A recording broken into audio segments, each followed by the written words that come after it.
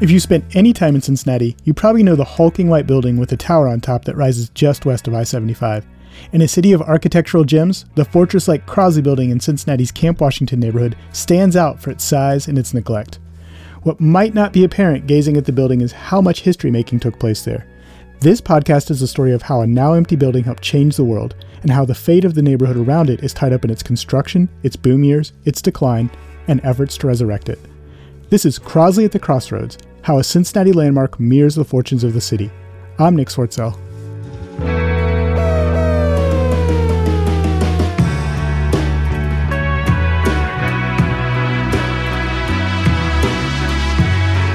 Present-day Camp Washington is a big mixture of everything that makes Cincinnati what it is. Apartments and single-family homes with long-tenured residents, newly rehabbed spaces with new faces moving in, new coffee shops and gallery spaces popping up, long-established industry and lingering vacant buildings. But what will the neighborhood's future be, and what role will the enormous Crosley Building play in it? TWG Vice President for Tax Credit Development Ryan Kelly talks about the developer's current efforts to redevelop the Crosley Building into apartments and gallery space, a huge undertaking with big potential, but also a lot of risk.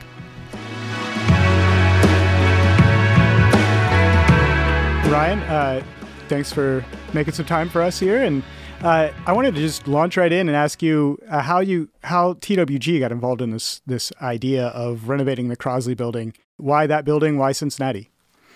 Yeah, so TWG has been in business for 15 years.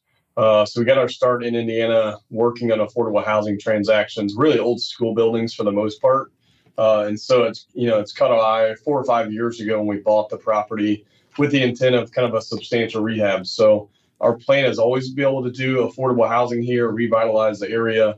Obviously, with seeing the presence of that building coming up through the interstate and highway, it's got a prominent force behind it, and obviously history that you guys know about. So we thought our expertise on the affordable housing side could kind of pull everything together and make it happen and revitalize it, the neighborhood and everything else around it. So so that's our intent is to kind of work through the historic preservation as well. And obviously, get the benefit of getting affordable units in the area.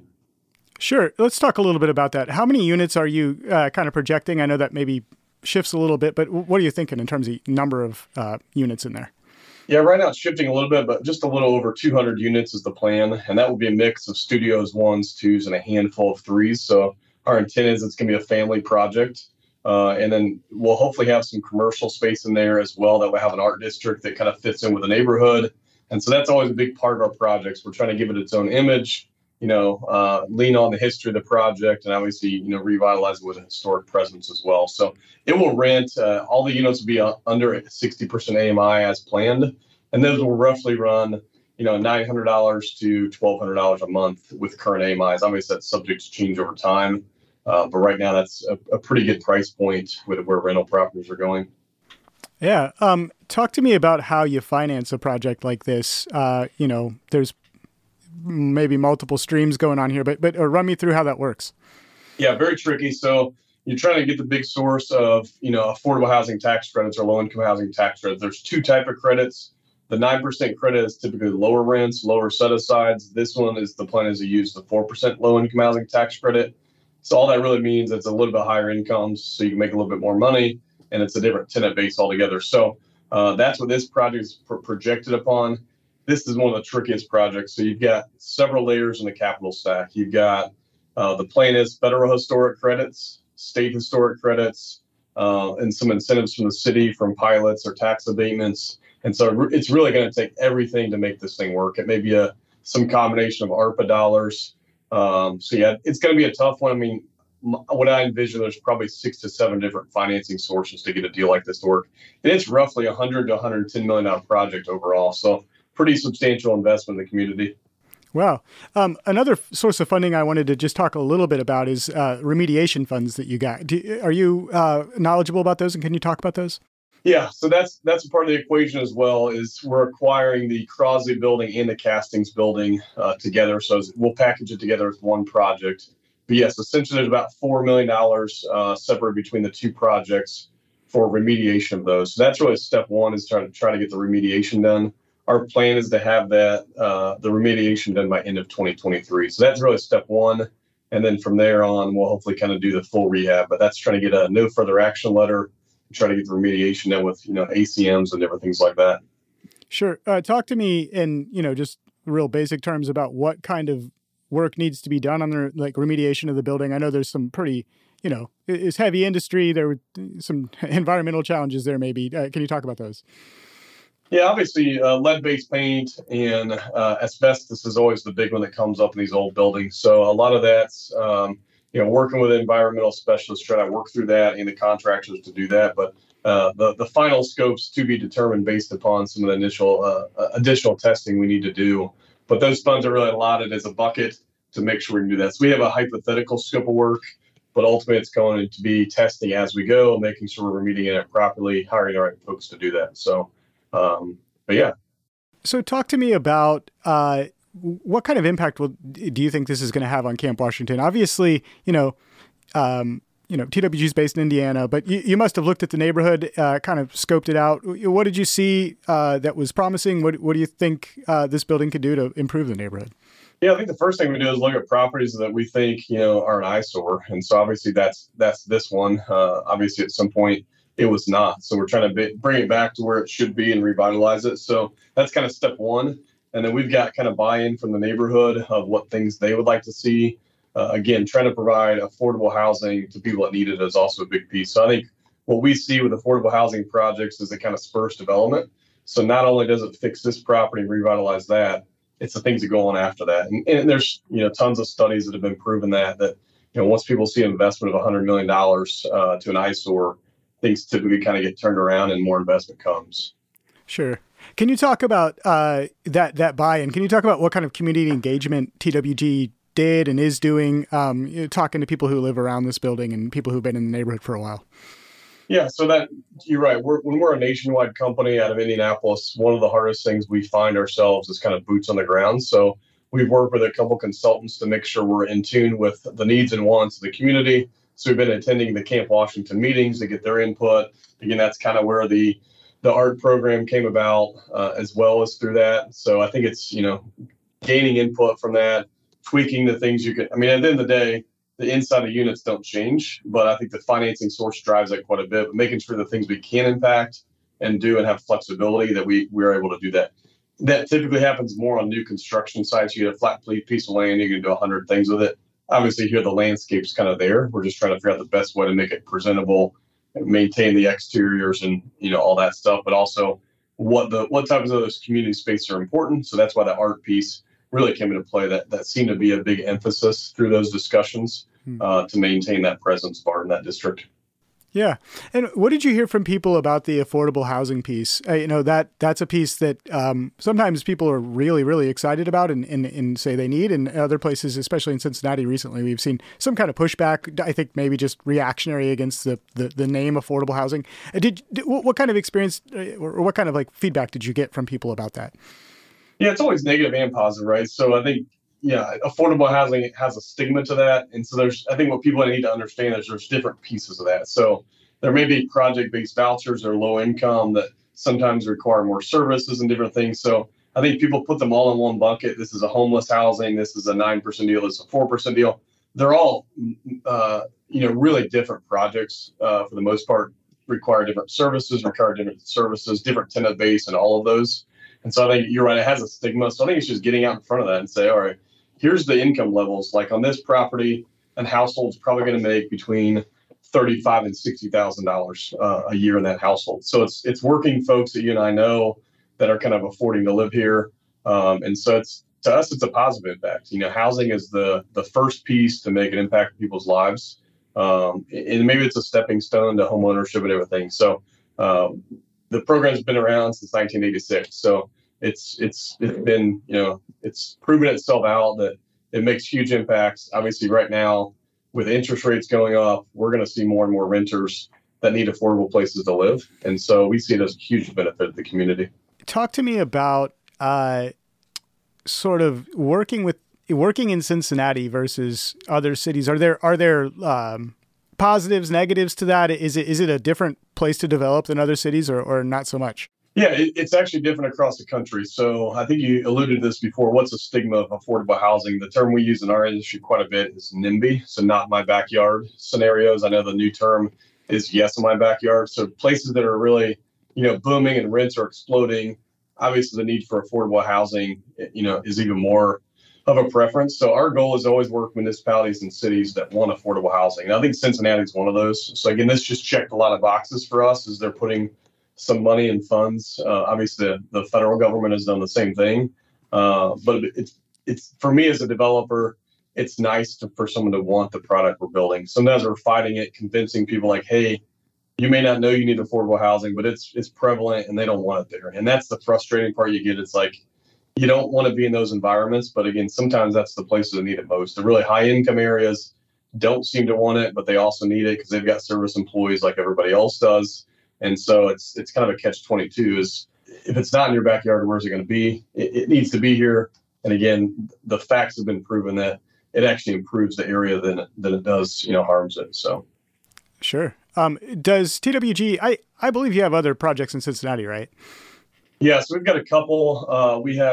So we also do acquisition rehab. So we bought an existing building that was already operating as a hotel and made a major renovation there.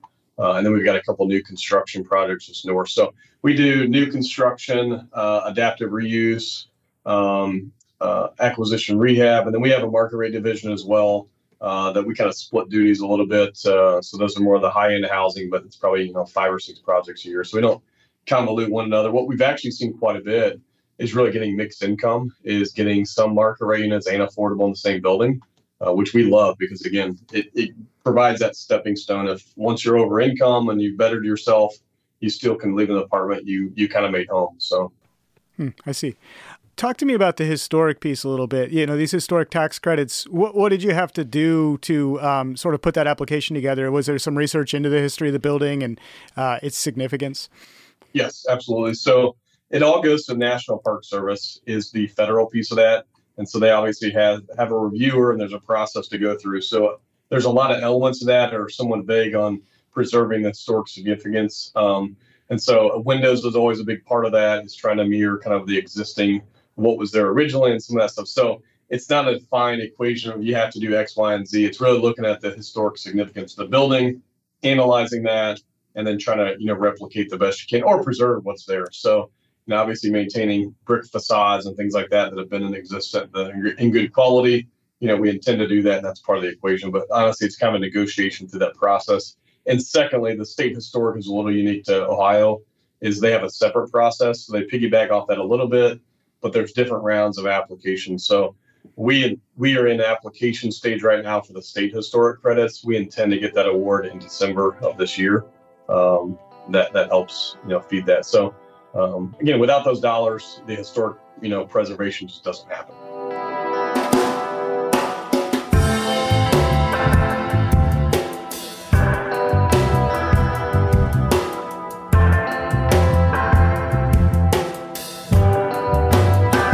Meanwhile, those who remember Camp Washington from decades past long for its sense of community. As we interviewed past resident Bob Story outside of his former home, he showed us pictures of the house where he lived and reminisced about the community.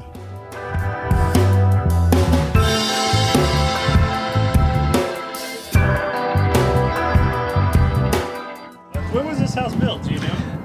I'll be honest with you, I'm not sure when it was built. I'm sure if you looked it up through the property value, you'd be able to. Now, that picture there was taken sometime in the 70s, because there I am with my long, flowing locks. Wow, yeah. That Looking was stylish. Yeah, that was Aunt Louise with her back to you, and my mother, and my ex-wife. She was a Camp Washington girl.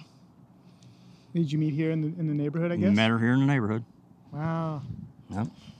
And then let's go through some of these. Here's the front yard. Is that you? That's my brother, Jim. That's your brother. Yeah, okay. That was the one that actually owned the house. And as you can see, it had the old wrought iron fencing at that time. Yeah, it looks nice. And there's the Himmelspach house I was talking about. Yeah, like right there where the driveway is now. Yeah, you got some nice flowers, nice yard. Yeah, Mom always kept it nice. Yeah. As you can see, it had that, I call it picket railing here in the porch. Yeah, it looks real nice. And then this is a... That's a tomato plant that was grown here in the side yard. Oh, yeah, you grew tomatoes? Or actually, yeah, is that the side? Yeah, it's the side yard, because there's the Crosley Building there. Yeah, we've got tomatoes in our yard on down on Elam, actually. Yeah. We love growing tomatoes. And that's a little family picture of my two girls sitting there with all of us. Oh. Same thing. That's Katrina and Heather. Very cute. More pictures of... More pictures of the kids at their birthday party here. Wow. Same birthday party sitting in the front yard. So this is right here? That's right here. Wow. Yeah. Okay, and so That's then where you got you started. some others you want to... Oh, I got some other ones here.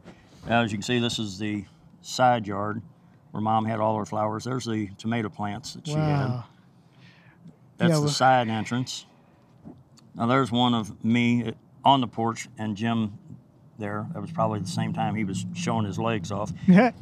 Now, this is the one where American Ad had just taken over the lower part of the Crosley Building. And if I'm not mistaken, that is a 66 vehicle. Oh, yeah, it's a cool station wagon. Was that like an Edsel maybe? Or It was a Ford of some kind. That was kind. a Ford, okay. Yeah. And these are two of the inside. That was part of us from high school. But these are the room right here, this living room, right? That door is what's boarded up. Wow.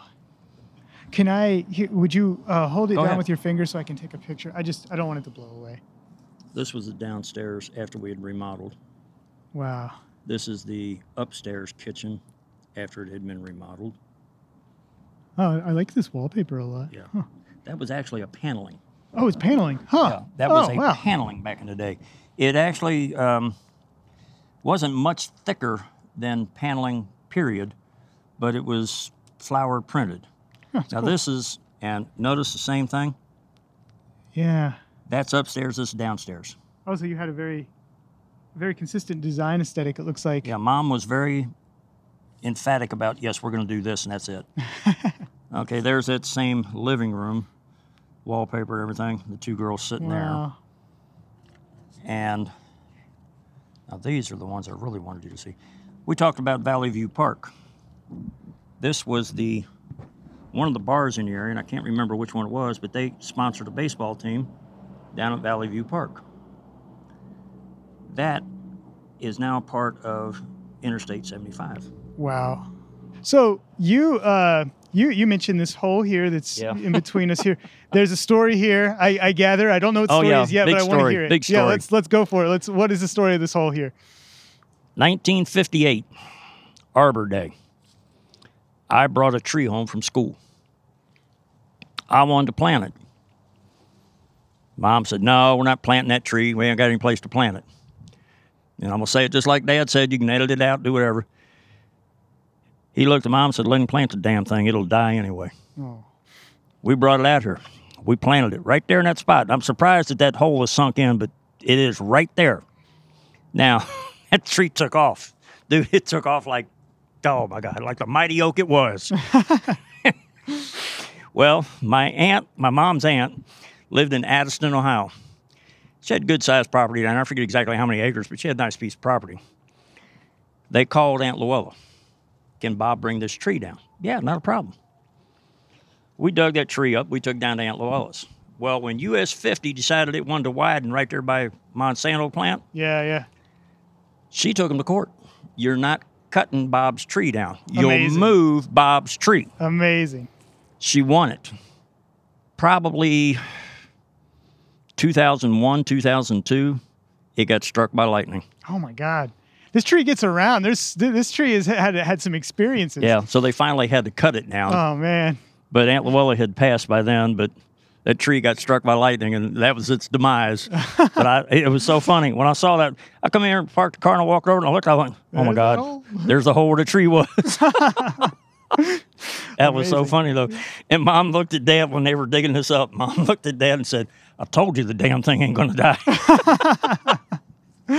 That's incredible. Yeah. Oh, my gosh. So, Bob, thank you so much for, all these memories and all this like perspective on the neighborhood is like really valuable and like something like I'm glad that we're recording it and preserving it.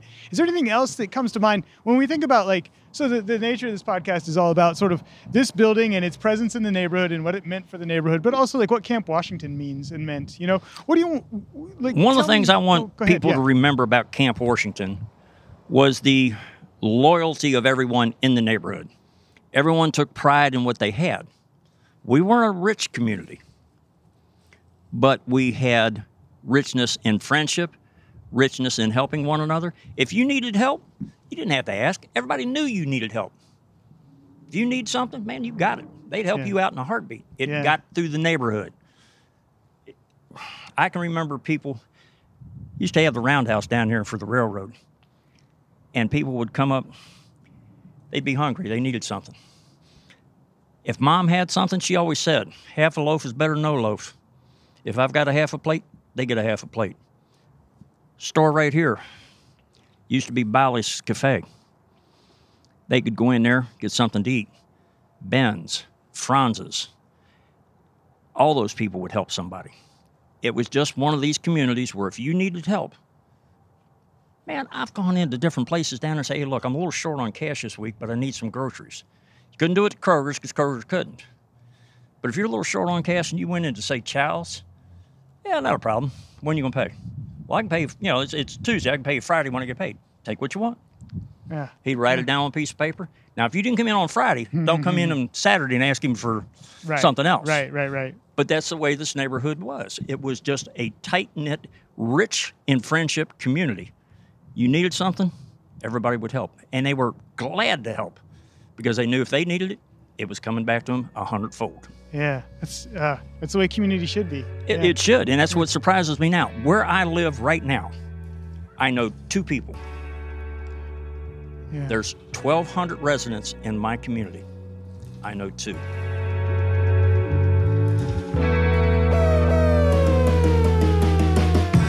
The fate of the Crosley Building is still up in the air as TWG works out its plans for rehabilitation.